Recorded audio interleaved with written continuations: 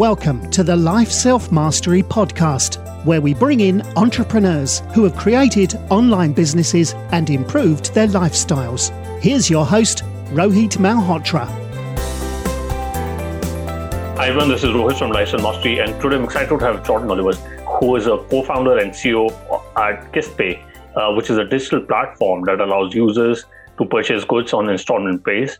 KissPay is focused on Pakistan market and offers 0% interest financial services. Jordan is a graduate from University of North Texas in 2015. Welcome to the show, Jordan. Hey, thanks for having me. I'm glad to be here. Awesome. So, you have a very interesting journey. You're born and brought up in US and you went to Pakistan. What made you start KissPay and why Pakistan of all the countries? Yeah, I mean, so when you look at kind of my background, it's all fintech. So I, was at Klarna, ChargeAfter. Before that, I was doing software services and consulting for a software house, was essentially building fintech from the ground up. So I had a really technical understanding of what issues acquiring and network switching was all about. When I came to Pakistan to visit a friend. I made a small investment into a software house there. And when I was there, I didn't realize how big the population was. And when we started off, it was really interesting because I saw this massive market and no one doing anything. Because it's very difficult to do business in emerging markets, especially as a foreigner. I didn't really have any connections there. So I literally just started raising money, started cold calling merchants. It's really cool, like having dinner and meals with some of the executives that I was cold calling, a year ago. And now it's like, they're one of our biggest customers, right? So it's kind of cool to like listen to that transition happen. But I just saw a big opportunity, and my view was like I could do it better, right? Than what the banks were.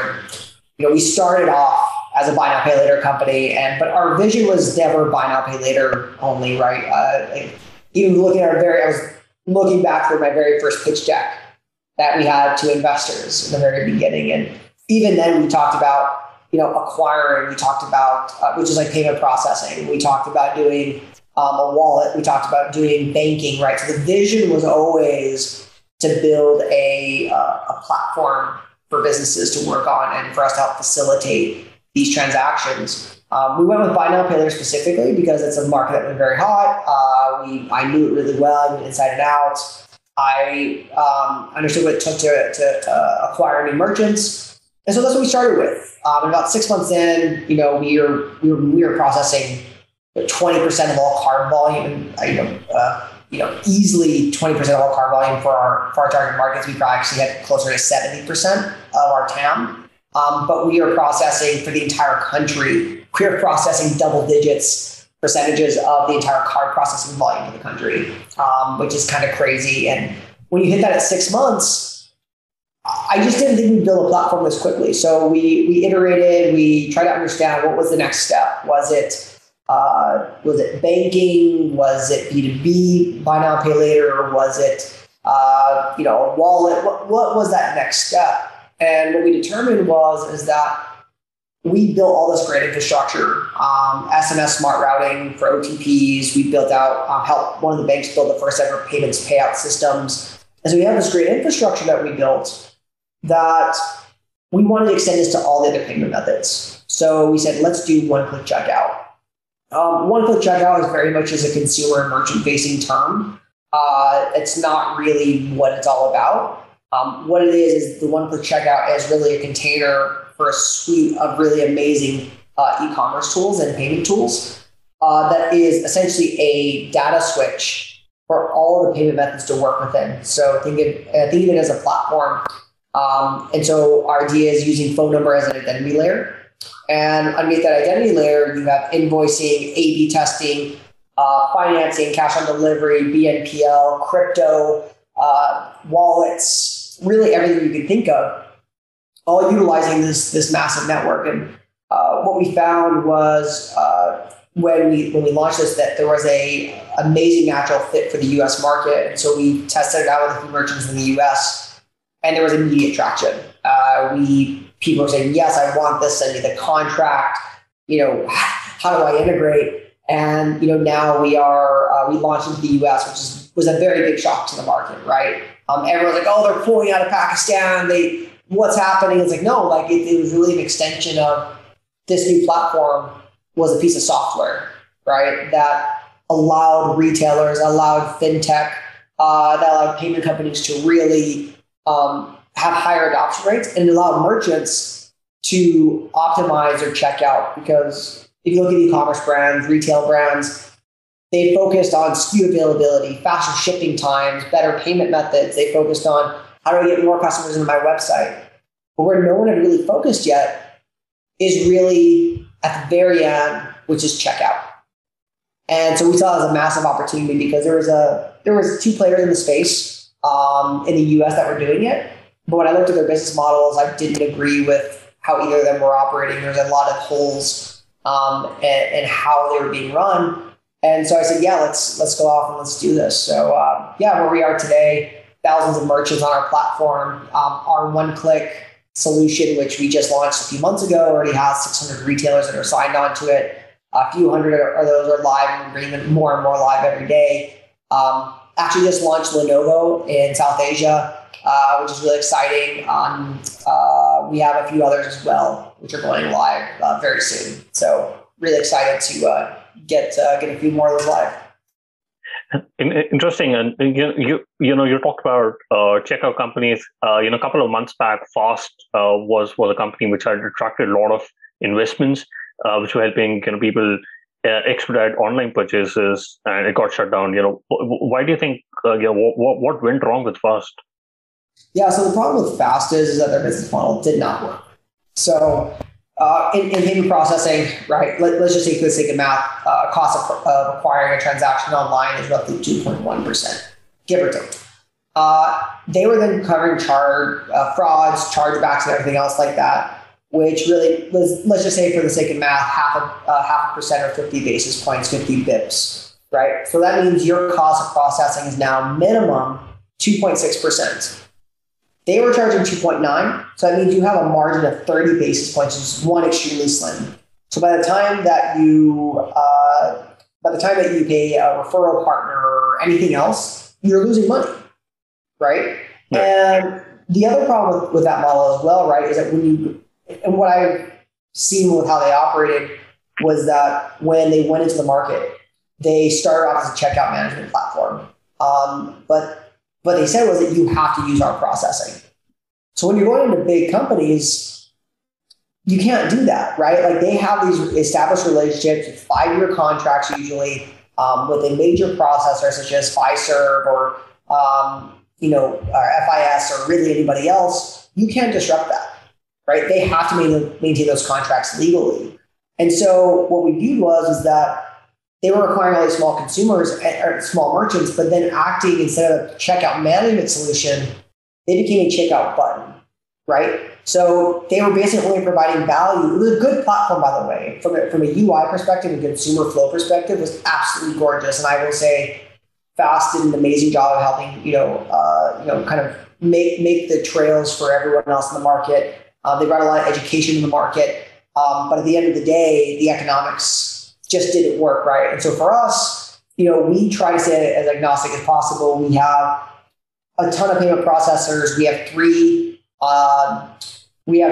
cryptocurrency options available on the platform. We have most of the buy now, pay later options available, not just in Pakistan and the US, but we have a lot of these companies, right, operate globally.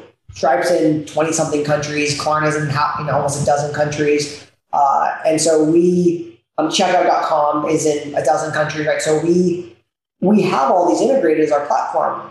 So for us to go live in another country, there's literally no difference, right? It's those companies already operating there. We just simply pass a different currency, and you're live. And so we just got an agreement with a major merchant that operates in 9 countries. And for us, we did the work estimate, zero cost for us. But it's a purely borderless solution because all their payment options are options that we already have integrated into the platform. So we're acting purely as a software as a service platform. Correct. And, Jordan, you had also mentioned that you were onboarding a lot of retailers, especially in Pakistan and US. What was the entire process of onboarding these retailers? Was it mostly through cold calling or referencing? What did really work for you when it comes to building that pipeline? Yeah, so in the US, we are, a lot of cold calling, cold emailing. I have a fairly large retail network as well. So I've been able to leverage that very successfully in getting new merchants. On the Pakistan side, we are the largest player. Our next closest competitor has 8% of the market, or 8% of the volume that we do. So we are by far the largest. So we have a massive base there where I think this week so far, we've had 30 inbound leads just on one click. And that's not including any of the other business lines that we have there as well. So it varies market to market. But look, a lot of people ask, how'd you get into Pakistan retailers? In the very start, it was old school cold calling, cold emailing, LinkedIn. There was nothing, no sort of fancy algorithm or Facebook ad strategy. It was just kind of old school, get out there and just do the work. Got it. You moved back to Dallas and you made it the headquarters. Why was that move done? And what has been your learnings from working in a emerging market and then transferring that the learnings to US? Yeah, so when you look at where we were in Pakistan, we had a massive market share, and we look at that. We said, hey, we're going to continue operating in Pakistan. We decided to work in the US as well as a secondary, as a second market. We said, I had to make a decision, right? The reality is Pakistan is still a very large market for us. We get thousands and thousands of sessions a day. We're a top-rated website. There we have most of the major merchants in the country. And we have the only lending license for BNPL in the country as well. What I had to make a decision on was, where will I have to put more effort to be successful, right? And the reality is that the US was a brand new market for Kispay. So we had to put some focus there. And look, the product is more mature in Pakistan, and we have more consumers, more merchants. So it's just a much different scenario, right? It's like anything else. And we saw it with when I was at Klarna. They were not many people know this, but they were in the US market for years, right? Before they gained really any major traction. When they did is when they started putting more focus into it, right? But guess what? Sweden is still a massive market. They still own 80% of the volume there, right? So it's a very similar story to how we kind of evolved. And although Klarna's been taking a hit in the news lately, if you look at it, they're still a $30 billion company, right? That is 10x in a few years. So there's a lot of naysayers out there of what they're doing. And look, I understand it's not the best time in the market to be in BNPL, especially for a company like that. But it's still a massive powerhouse. And they're a bank in Europe. They have traditional payment acquiring. They own SoFort, right, which is a massive payment option in Germany, right? They're still a massive brand, and people. What I find is a lot of people get caught up in the news, and I get it. I'm not saying there's not irrelevant points, right? I think there are some business model problems with how they've operated in their current market, but at the end of the day, they're still a massive organization with 6,000 plus employees. So that's just the reality of the state of affairs at the moment. Got it. And you've been able to build a great brand in such a short time. Where do you think most people make mistakes with their product marketing and messaging about the brand? Yeah, I think as a founder, especially in my scenario, right, going to a new country, one of the most frustrating things that I hear is, well, we don't do it like that. We're different here in Pakistan. It's not. I've worked in multiple countries. I've done some work in Europe, now Pakistan, US, Canada. There's nuances to consumer mentality. But when you look at it, and I talk to other founders in LATAM and in other parts of Asia, it's all the same use cases. And at the end of the day, consumers and businesses want to grow their business. And if you're going to reduce friction out of the cycle of doing anything, you're going to make more money, right? That's just the reality of it. So I think that's one of the biggest learnings I could say is, you'd be surprised how little difference there really is market to market. It's about reducing friction. If you can reduce friction or sell time back to people, right? That is ultimately what's going to make a business successful. And that's all businesses. You're reducing friction and you're getting paid for the amount of friction that you reduce. And that's what it boils down to. Mailman is a email assistant that shields you from unimportant emails, minimizing interruptions and making your days calmer and more productive. You can visit mailmanhq.com and use the code LSM, which gives you the benefit of 15% off for the first year on the annual plan, which already has 20% discounted compared to the monthly plan. So you can visit mailmanhq.com and use the code LSM. Very interesting. And, you've been able to hire a lot of hires in both Pakistan and US. How's been your approach to hiring, changed over the years, especially when it comes to, working in both the countries?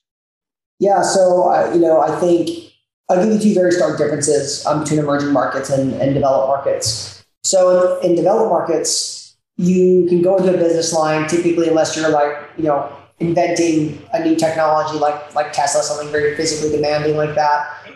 If you're building a software as a service, there's typically people you can pull talent from, right? That's very easy to pull from. So for example, if I'm going to build a fintech today, I can go to PayPal, I can go to Klarna, I can go to Block, I can go to any of the neobanks. Like there's a lot of talent, and a lot of good resources and experience that I can pull from. There's a big startup ecosystem I can also pull from.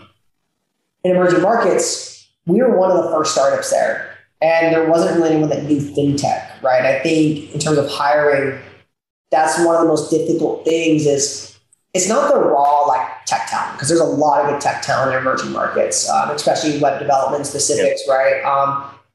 It's really kind of all the other skills which are difficult. So for example, even tools, right? So when we talk about tooling, you go out and ask for a digital marketing person in the US. They have an understanding of Mixpanel, Braze, Iterable, Tilium, all these awesome tools. In emerging markets, you search for any of those terms, they don't exist in LinkedIn, right? So there's a lot of raw training that you have to do in order to get those people up to speed, not on their ability, but really more so the specific skill sets in which they work. Got it. And especially when it comes to executive hiring, what are the two qualities which makes the best executives, and what kind of questions do we those executives? Yeah, I think as I've done this for a little while now, and some executives are here, some are not here. Some, after letting some of them go, right? One of the things that I think the key focus is two things. One, do they agree with your vision and your energy? So if you pull someone from a very traditional working space and they aren't used to a startup type of environment, it's generally not a good fit. The second thing is do they understand technology on the same level as you do or close to, right? So for example, because someone's a great, a great networker or a great, operations person in a startup, right? You have to have a certain level of technology understanding. And it sounds really weird to say because you think everyone knows how to use basic data tools and, things other than email and the web. There's a lot of talent in emerging markets and in developed markets that those people don't know how to use those tools, right? And when you're working as a startup, they're not, managing operations for 300 people. They're managing operations for a team of 5 or 10 or 20 or 50, right? So that's a much different skill set.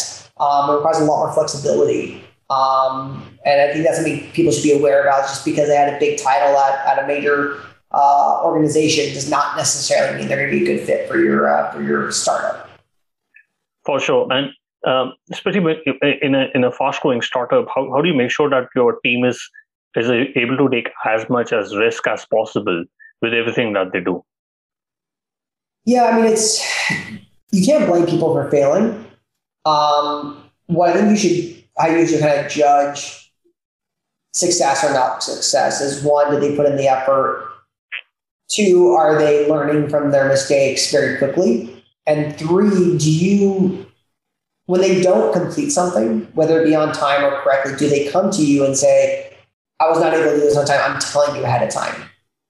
I think that's one of the biggest differences between a good employee and a bad employee, especially in a startup, is not waiting until after the deadline to tell you, hey, I'm not able to complete this. And I think that's one of the things today that probably infuriates me more now versus maybe a year ago was like, if I set this deadline, you agree to it, you can't do it, you need to tell me now, not after when that time has come. Right. And so I think that's a very important thing that you should look out for. And if someone misses that too many times, a lot of times, no matter how good they are, you should let them go. You always hear the old verbiage, hire fast, fire fast. And I think as a CEO, and I've been doing this for a little bit over a year now, it's becoming more and more true every single day. Interesting. And what would you call as the single driving metric for KISSPay? And what advice would you give fathers to determine their North Star metric?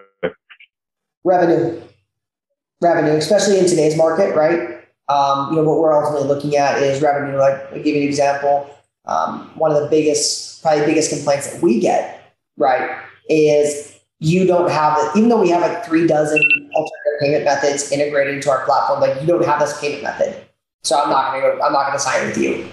Well, I look at their revenue, I'm like, well, you're going to bring me $100 a month in revenue, so I just can't prioritize that, right? It kind of goes back. You hear this a lot, right? And until you experience it, it's hard to say. But don't be afraid to say no. Don't be afraid to say no. It doesn't matter if it's a customer or an employee. If it's ultimately not driving revenue for the business, it doesn't matter, right? And I had a conversation with a startup who recently got some funding, and just today, and these, hey, we're trying to find our fit. And my advice was focus on one vertical within a single platform. Don't deviate outside of that. If they do, they better be driving a lot of revenue in order to make that successful. So, one of the things that we started doing for a lot of the partnership integrations and merchant integrations, we started charging an implementation fee. Right? Why? Not necessarily because it was a revenue driver, but it was a way to keep us focused from getting distracted from things that don't drive revenue.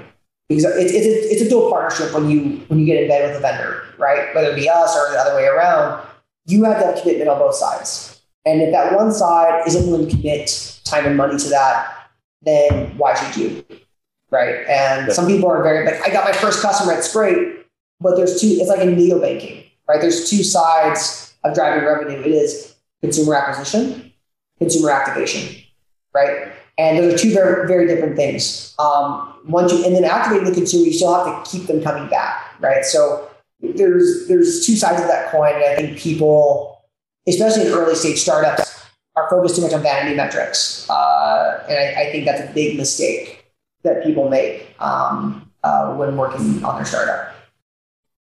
So super interesting. And we're all working or have worked remotely, but what were some of the important things that you did when you were moved to a remote work environment, especially since you're based in the US? How do you manage with your employees based in Pakistan?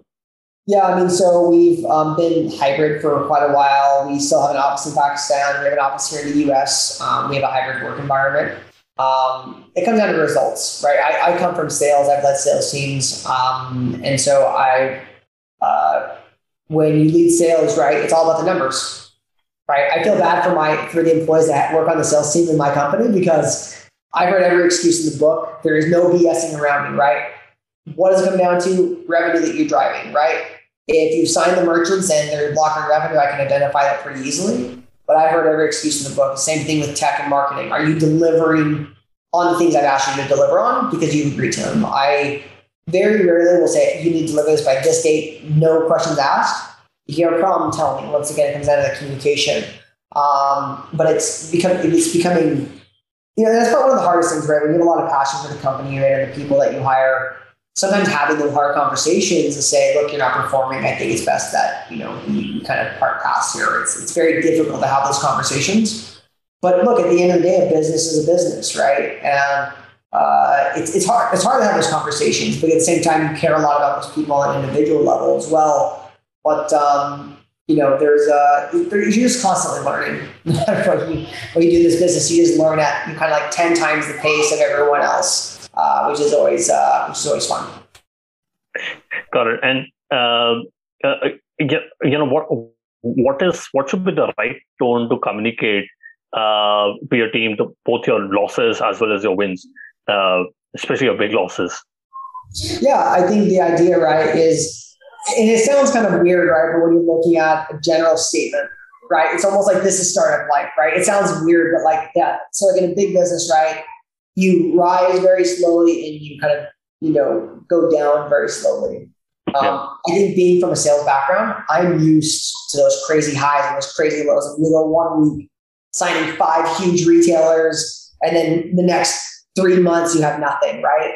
And you have this like crazy roller coaster of emotions. And when you're talking to their employees, not everyone has that background or has that capability to handle those roller coaster of emotions. So you try to, I wouldn't say normalize it, but you try to make them realize, like, look, just give them a heads up, like, this is startup life. Like, there's gonna be really good days, really bad days. There's gonna be days where everything gets done and days where everything seems to get stuck.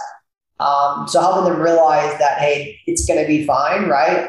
And regardless of what happens, I'm gonna prepare you for whatever's next, whether it be with this company, whether it be with the next company, or the company after that. But we're gonna build something really cool together.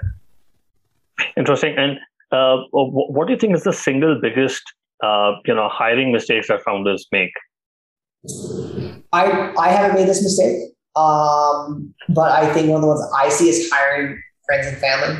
I think is a very difficult thing. I think if you got the right relationship with that person, like for example, my friends and I are very brutally honest with each other. You'd think we'd be, enemies at the end of the day, but it's just kind of how we are with each other. But I see a lot of founders hire friends and family, and it can ruin relationships, right? Because it is a very emotionally tolling time. But yeah. Yeah, no, absolutely. I think friends and family can really backfire. And what's the single biggest firing mistakes which executives make? Firing mistakes, not firing fast enough. I think more than anything else, people let it trend out for too long. I did that in the very beginning of the company. There's 1 or 2 people I just let stay on for way too long. And then after you kind of, and it's funny because I fired people in the past and I've let them go. And it's always hard, by the way. Like, it never gets really easy.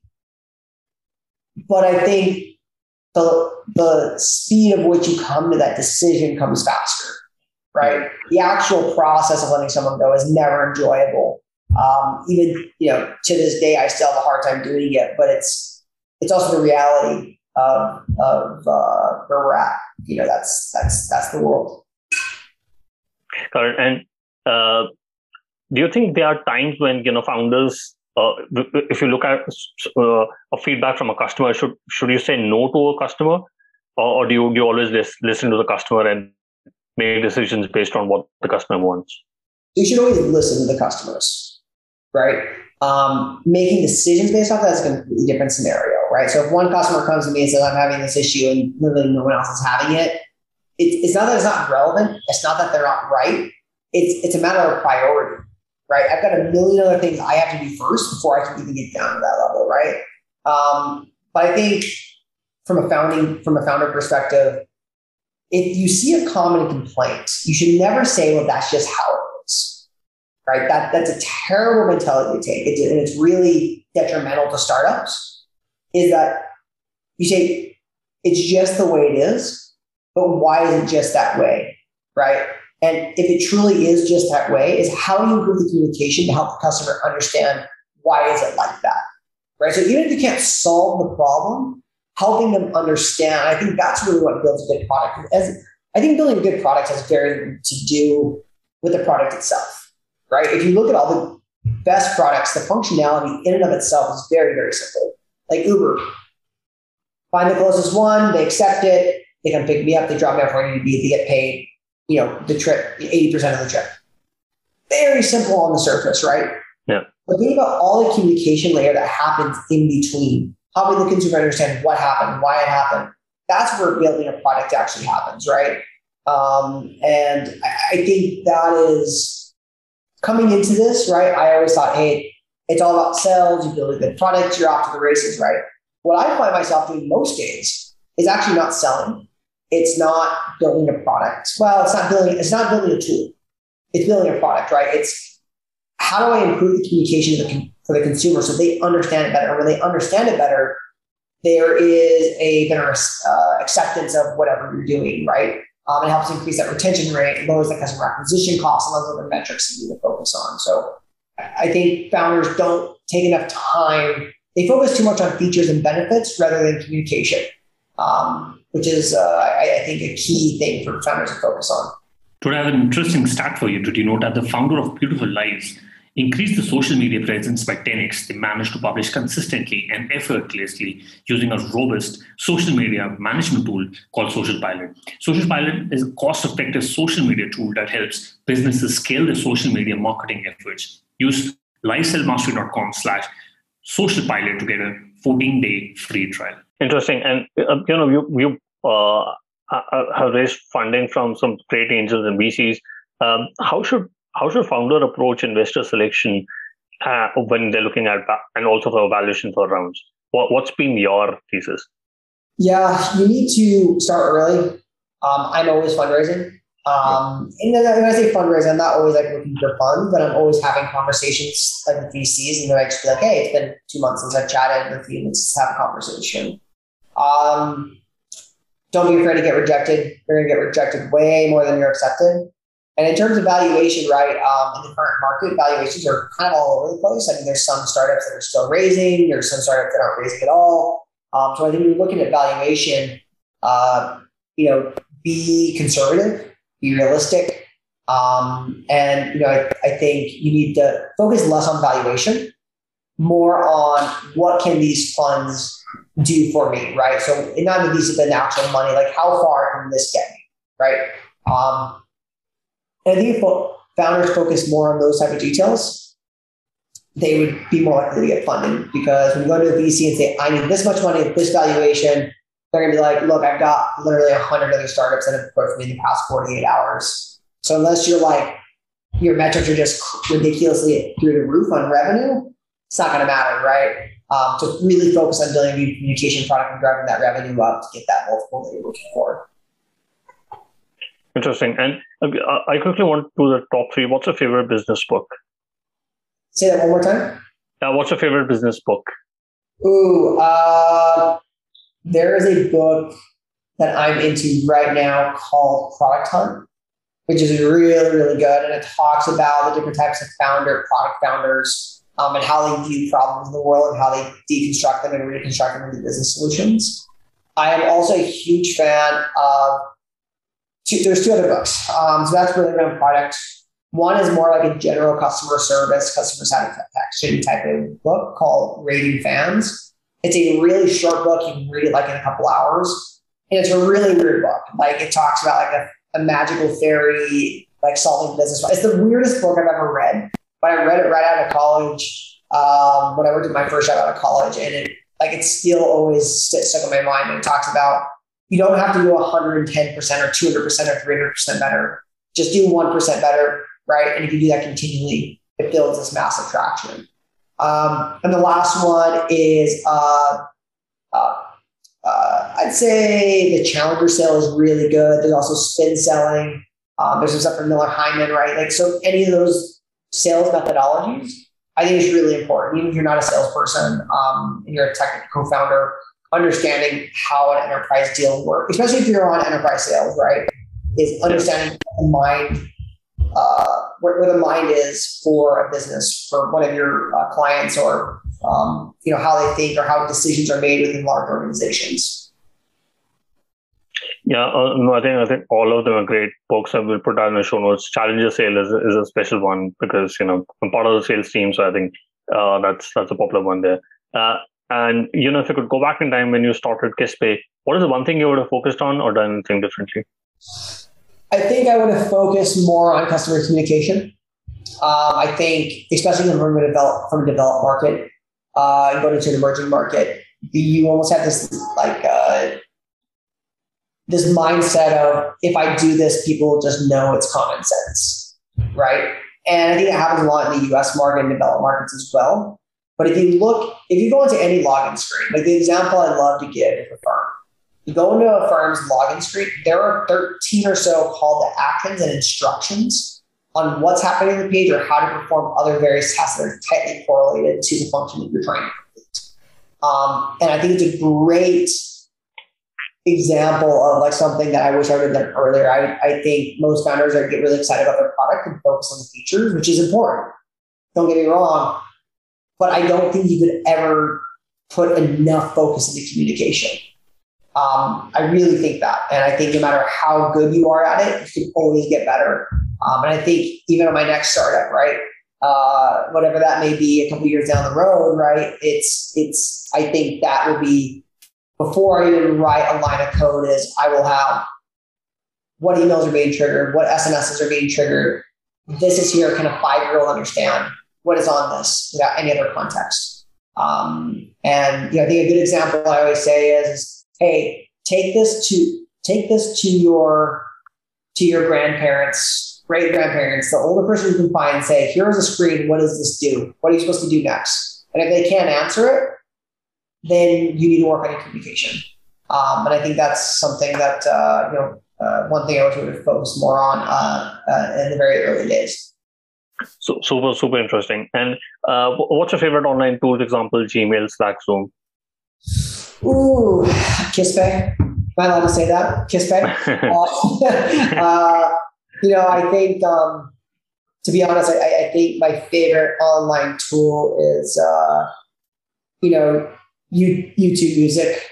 I know it sounds strange, but I think having the right music puts you in the right. I have different music for different things that I'm doing. I love Slack. Don't get me wrong. I love.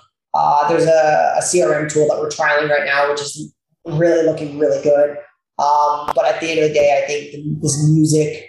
I think music or fun, whatever that tool is to help you get into the right state of mind for whatever you're about to do, is extremely important. Whether it be a podcast, music, whether it be having the right software, right?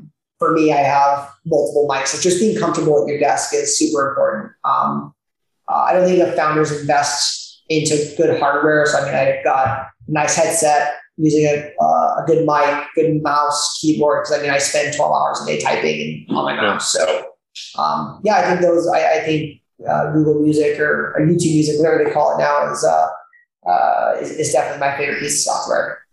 Absolutely, I think YouTube is also one of my favorite. YouTube Music is also one of my favorite tools. We'll put that in the show notes. John, what is the best way people can reach out to you and know more about KissPay? Yeah, reach out to me on LinkedIn. Always happy to connect. That's where most people can find me. I'm also on Twitter at Jordan FinTech. And I just started getting into Twitter really like a week ago. So I slowly the followers are gaining, which is pretty cool to see. But reach out to me anyway like that. And feel free to reach out to me. Always happy to have a conversation.